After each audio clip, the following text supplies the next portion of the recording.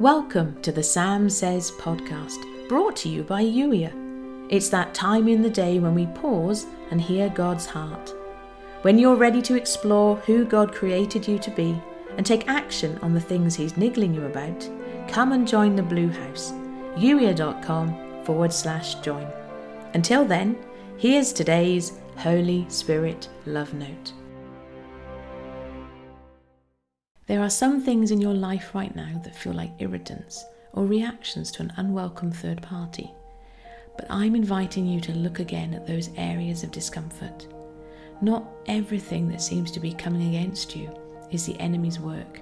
You give him too much credit.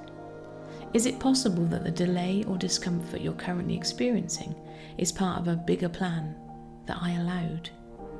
What if what feels like delay to you is actually part of a much bigger picture than you can currently see? Notice the irritants, yes, and bring them to me.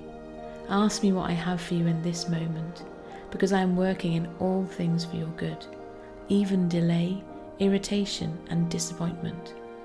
When you allow me to show you those things from my perspective, it will change everything for you. My grace is sufficient for you, for my power is made perfect in weakness. 2 Corinthians 12, verse 9a. And today's journal prompt: what discomfort or delay am I resisting? Show me what this looks like from the perspective of eternity.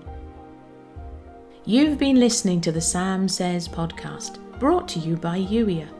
Youier is here to help you step into God's best for you, to embrace who you were created to be, to take action on the things that are important, and to have a great time doing it.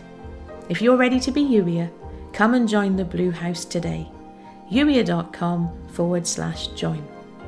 If you'd enjoy reading the Sam Says episodes while you listen, go to youier.com/love notes.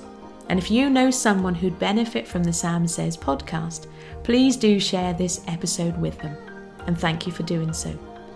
In the meantime, thank you for listening. I look forward to catching up with you in the very next episode.